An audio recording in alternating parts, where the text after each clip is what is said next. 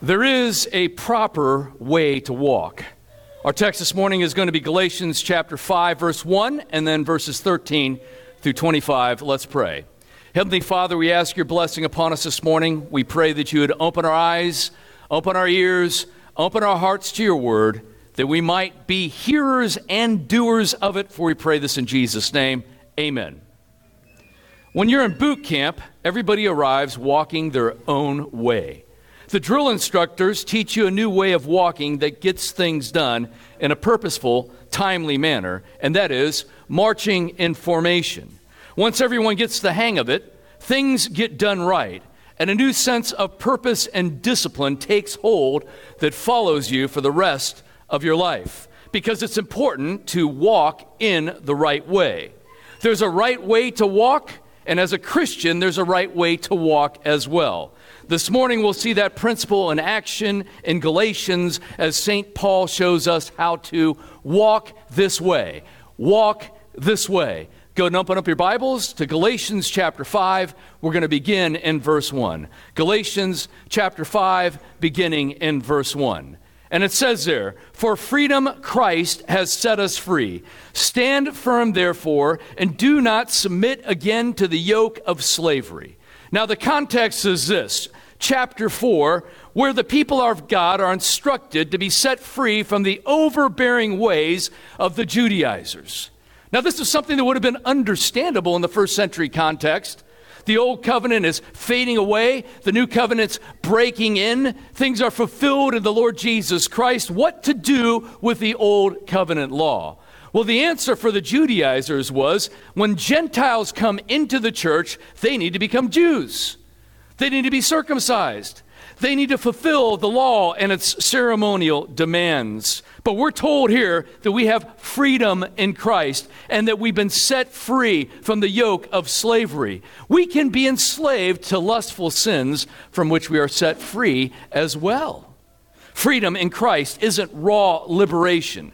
Freedom in Christ is liberation to be truly human. When you see the Lord Jesus Christ, you see how it is to be truly human, and we have been born in him, and by the power of the Spirit are pressing on, becoming more and more like the Lord Jesus Christ. We're liberated to be truly human. We're free to walk in the way forward, not backward. So that's the context for chapter 5 here. We're going to move down now to verses 13 and 14. And it says there, "For you are called to freedom, brothers. Only do not use your freedom as an opportunity for the flesh, but through love serve one another. For the whole law is fulfilled in one word: you shall love your neighbor as yourself." Now, isn't that interesting? He doesn't put the first part of that there, the Apostle Paul. The part where we're supposed to love God with all of our substance and all of our being. Well, I think he doesn't do that because he assumes that these are believers, but what they need is a practical outworking of the faith, and that is to love neighbor as self. This was a Gentile church surrounded by wicked Greco-Roman practices, paganism, and they were to beware. They were to beware not to fall back into the old ways. Sometimes people will come out of legalistic traditions as well, sort of like modern Judaizers. Maybe perhaps some of you have. I started out my Christian walk as a fundamentalist. And maybe you've come out of some form of Baptistic fundamentalism, or maybe something like Amish or Mennonite traditions. And you feel liberation on things like drinking, on entertainment, on things like dress and what would be modest or immodest. But we're not to go to the other extreme and use our liberation in Christ as an excuse to do anything we want. Instead of walking in the flesh, we're to walk in the way of Christ. How so, says the Apostle Paul? By serving others. Going on to verse 15. "But if you bite and devour one another, watch out that you are not consumed by one another." Now in the Greek here, the words there for bite and sting is what that is. When it says bite and devour one another, it means literally to bite and sting, and these are the ways of wild dogs and beasts. We're not to be like wild dogs and beasts as Christians. We're not to be tearing each other down on various practices that we may have in our lives as Christians. We're to have grace with one another. You see, once you step down the road to legalism, it's hard to stop. Now, you can understand legalism. In fact, probably all of us have some form of practice of that. Not necessarily bad in and of itself, but we need to beware. So you've got God's command, and we don't want to touch up or bump up against God's command, and so we put the buoys out further. We put the fence out further. And then there's a tendency not to bump up against that fence, and so we keep putting the fence out further and further so we don't do what's wrong, but then it's hard to stop. So I want to say this: have standards, but seek to demonstrate what is good, always checking yourself against what? This. If there's some practice that you have, and you think other people should be doing what you're doing, is it what the Word of God says, or is it your own opinion? Have grace toward those who are more loose with their practices, but by the same token, for those of you who feel a little bit more liberal in your practices as a Christian, have grace toward those who are more tight. What are some areas where this might be worked out? Christian education, for example. Now, I believe that every Christian should be giving their children a Christian education. But you see, even within that, there's all kinds of views. Homeschooling, you'll find certain traditions where everybody's supposed to homeschool, and if you send your children to a Christian school, you're doing what's wrong according to the Word of God. But you know there's other groups that are the exact opposite. There are Dutch Reformed groups that if you are homeschooling and don't have your kids in the church school, they will actually excommunicate you out of the church. What are some other areas where we might be legalistic on? How about dressing modestly?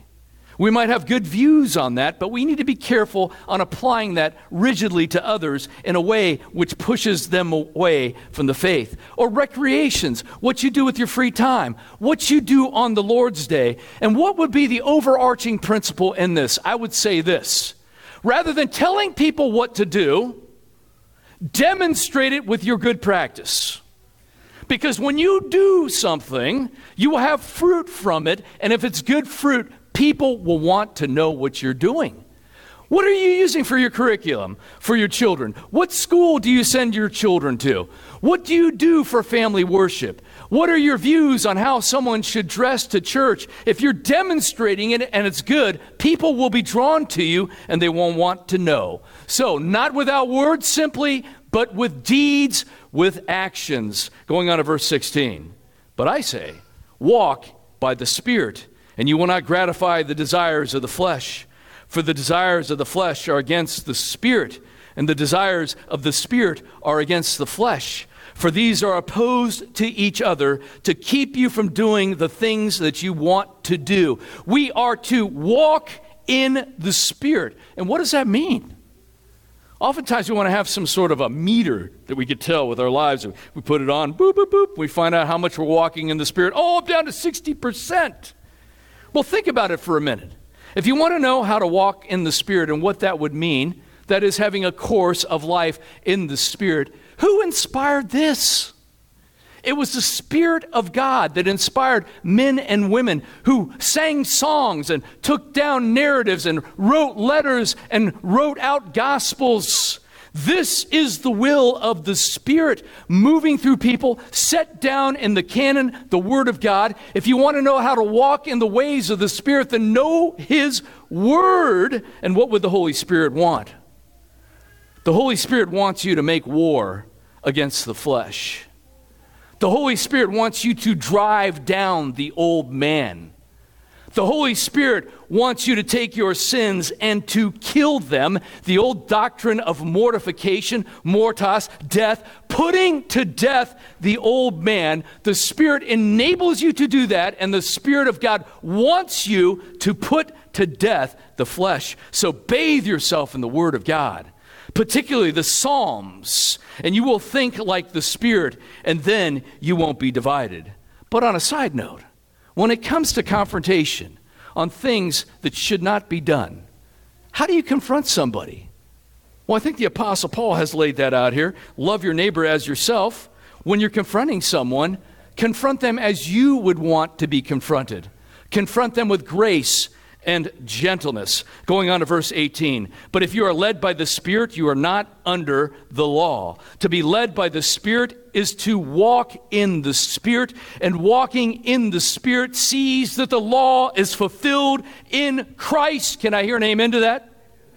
You're not under the obligations of the ceremonial law, but nor are we free to do whatever we want. We're also told in the Word of God that the Ten Commandments, the moral law, still has standing in our lives. We're not trying to do that in order to earn favor with God, but because we have the favor of God, we look at the Ten Commandments, and we are free to live according to the Ten Commandments as household rules because you, Christian, are in the family. Going on to verse 19. Now the works of the flesh are evident: sexual immorality, impurity, sensuality, idolatry, sorcery, enmity, strife, jealousy, fits of anger, rivalries, dissensions, divisions, envy, drunkenness, orgies, and things like these. I warn you, as I warned you before, that those who do such things will not inherit the kingdom of God. And what we have here is a test to know if you're walking in the flesh and not in the spirit. And here we have the negatives. Look at this list here. Now, probably you look down here and go, idolatry? Well, I don't have little idols in my house. Sorcery? I'm not standing in my backyard with a boiling cauldron. How about this? Sexual immorality? Impurity? Sensuality? Strife? Jealousy? Fits of anger? Rivalries? Divisions, dissensions, envy, drunkenness. If you look at this list, you'll probably say, I've done some of those. Maybe some of you out here saying, I've done most of those. Friends, the point is this: it's not as though we don't fall into such things. We are sinners saved by grace. But what is the point of this? This is not simply those who do these things and then confess these and turn from them. That is our duty, to confess it, to turn from it, and to kill it when it sneaks back into our lives. But what do we have here? We have the ergon. That's the Greek word there. It says the works of the flesh. This is the ergon of the flesh. And that means work, task, employment. Kids, this is not saying that you don't fall into a sin sometimes, that you don't sometimes fall back into the sin. But what this is saying is, this is your work, your task, your way of life, as it were. You do these things and you keep on doing them without a care. You might feel a little bit bad about it, but then you fall right back into it. It's your employment. You are employed in the flesh. And this says here that the worker of the flesh will not inherit the kingdom of God. So what should we conclude about this? Let's go on to verse 22. But the fruit of the Spirit is love, joy, peace, patience, kindness, goodness, faithfulness, gentleness, self-control. Against such things there is no law. The test to know if you're walking in the Spirit, the positives, as it were, are laid out here. Now, the law was meant to limit sin. The law was meant to limit sin for those who were immature in some sense as well. If you've ever wondered about the fullness of the law, you've got the Ten Commandments, and then you've got hundreds of commands, and then you've got applications and implications going forth into the narratives of the Old Testament. What was the point of that? It was to take a people from immaturity to a point of maturity in preparation for the coming of Messiah. It's the fullness for the immature, but we have a level of maturity that those in the Old Testament only dreamed of. The things that you know, it's not as though you're greater in and of yourselves, but you know the things that Abraham longed to see. You know what the meaning and the fullness of the law is, not dimly like the prophets of old. You know that Messiah has come and died and resurrected and ascended to the right hand of the Father. You know the mysteries of the faith in its fullness and in its fulfillment in the Lord Jesus Christ. And so the mature walk in the fulfillment of the law in Christ, and there is no law against the good. You also have the Spirit of God in your heart in a way that the Old Testament saints didn't have. You have the Spirit poured out and with us in a way that the Old Covenant saints didn't have. And the Spirit moving in you and moving ahead of us. Verse 24, and those who belong to Christ Jesus have crucified the flesh with its passions and desires. This idea that we're just sinners struggling and constantly falling and failing, worm theology, very popular in our Reformed circles. You see pastors getting up in the pulpit and tears flowing, and I'm just barely holding on to Jesus, and we always sin. We're so pathetic. Well, there's some truth in that. But you're also sons and daughters of the living God.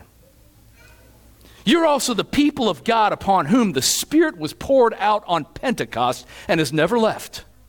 The third person of the triune God is in your hearts and is moving through your body and your hands and feet and leading you and guiding you in righteousness. And we are to walk in the Spirit. This idea of worm theology that has seen so many pastors fall into sin is not the ways of the Apostle Paul's teachings. The same Apostle Paul who writes Galatians chapter 5 also wrote Romans chapter 6. And in verse 2 in that chapter it says, "May it never be. How shall we who died to sin still live in it? Or do you not know that all of us who have been baptized into Christ Jesus have been baptized into his death? Therefore, we have been buried with him through baptism into death, so that as Christ was raised from the dead through the glory of the Father, so too might we walk in newness of life." You are new creations in Christ. Going on in Romans 6 to verse 12, "Therefore, do not let sin reign in your mortal body, so that you obey its lusts, and do not go on presenting the members of your body to sin as instruments of unrighteousness, but present yourselves to God as those alive from the dead, and your members as instruments of righteousness to God. For sin shall not be master over you, for you are not under law, but under grace." You are not under law, but under grace. You are soldiers in the army of Christ who've been enlisted to make war on the world, the flesh, and the devil, and enabled to do so in the finished work of the Lord Jesus Christ. Can I hear an amen to that? Amen. So what are we to do? Well, we modern Reformed Christians, we like our arid theology out here, and we like to sit around and dissect mortification and kind of throw it off to the side and spend our time thinking about justification by faith and thinking about how pathetic we are as sinners. And yet, what we are to do is what Christians have always done. We're to mortify the flesh. We're to beat it down. We're to slay it in the Spirit. We're to make war on it and destroy it day by day. And all of you kids, you're involved in the greatest conflict in the history of the world. This age between the first and final advent of the Lord Jesus Christ is the age in which the kingdom of God is moving forward powerfully, sweeping up empires and nations and individuals. And you are taking your little part in that, pressing forward in the kingdom of God, not just seeing the kingdom of God moving through your neighborhood and converting people, but also seeing darkness driven out of our own hearts and our own lives. It's Lord of the Rings, man. We're in the quest. We're in the quest. Verse 25. If we live by the Spirit, let us also keep in step with the Spirit. If we live, and you could translate this by or in the Spirit, then we've been crucified with Christ and raised from the dead by the Holy Spirit of God. And if that is the case, also by and in the Spirit, you should be stoikomen. Stoikomen. That's what that word says there. Keep in step with. That verb is stoikomen. It means walk in a particular line with a particular cadence. We are to be those who walk in a very purposeful manner through this life. We walk by the Spirit. And if the Spirit is in us, we should walk in the particular way of the Spirit. When I was a Cub Scout, our pack went on a hike. We were walking up an ascent, and I was having a hard time. The scoutmaster told me I was doing it wrong and showed me the way to walk up a steep path. Lean into the incline, he said, and zigzag instead of walking straight up. It was still hard, but by showing me how to walk his way, I was able to press on and finish. Friends, the Christian walk is not about starting, but of finishing our journey well. Our journey is a steep ascent that overcomes the world, the flesh, and the devil. We have to lean in and press forward in the way of the Spirit. And this morning we've seen in Galatians how we are to walk this way.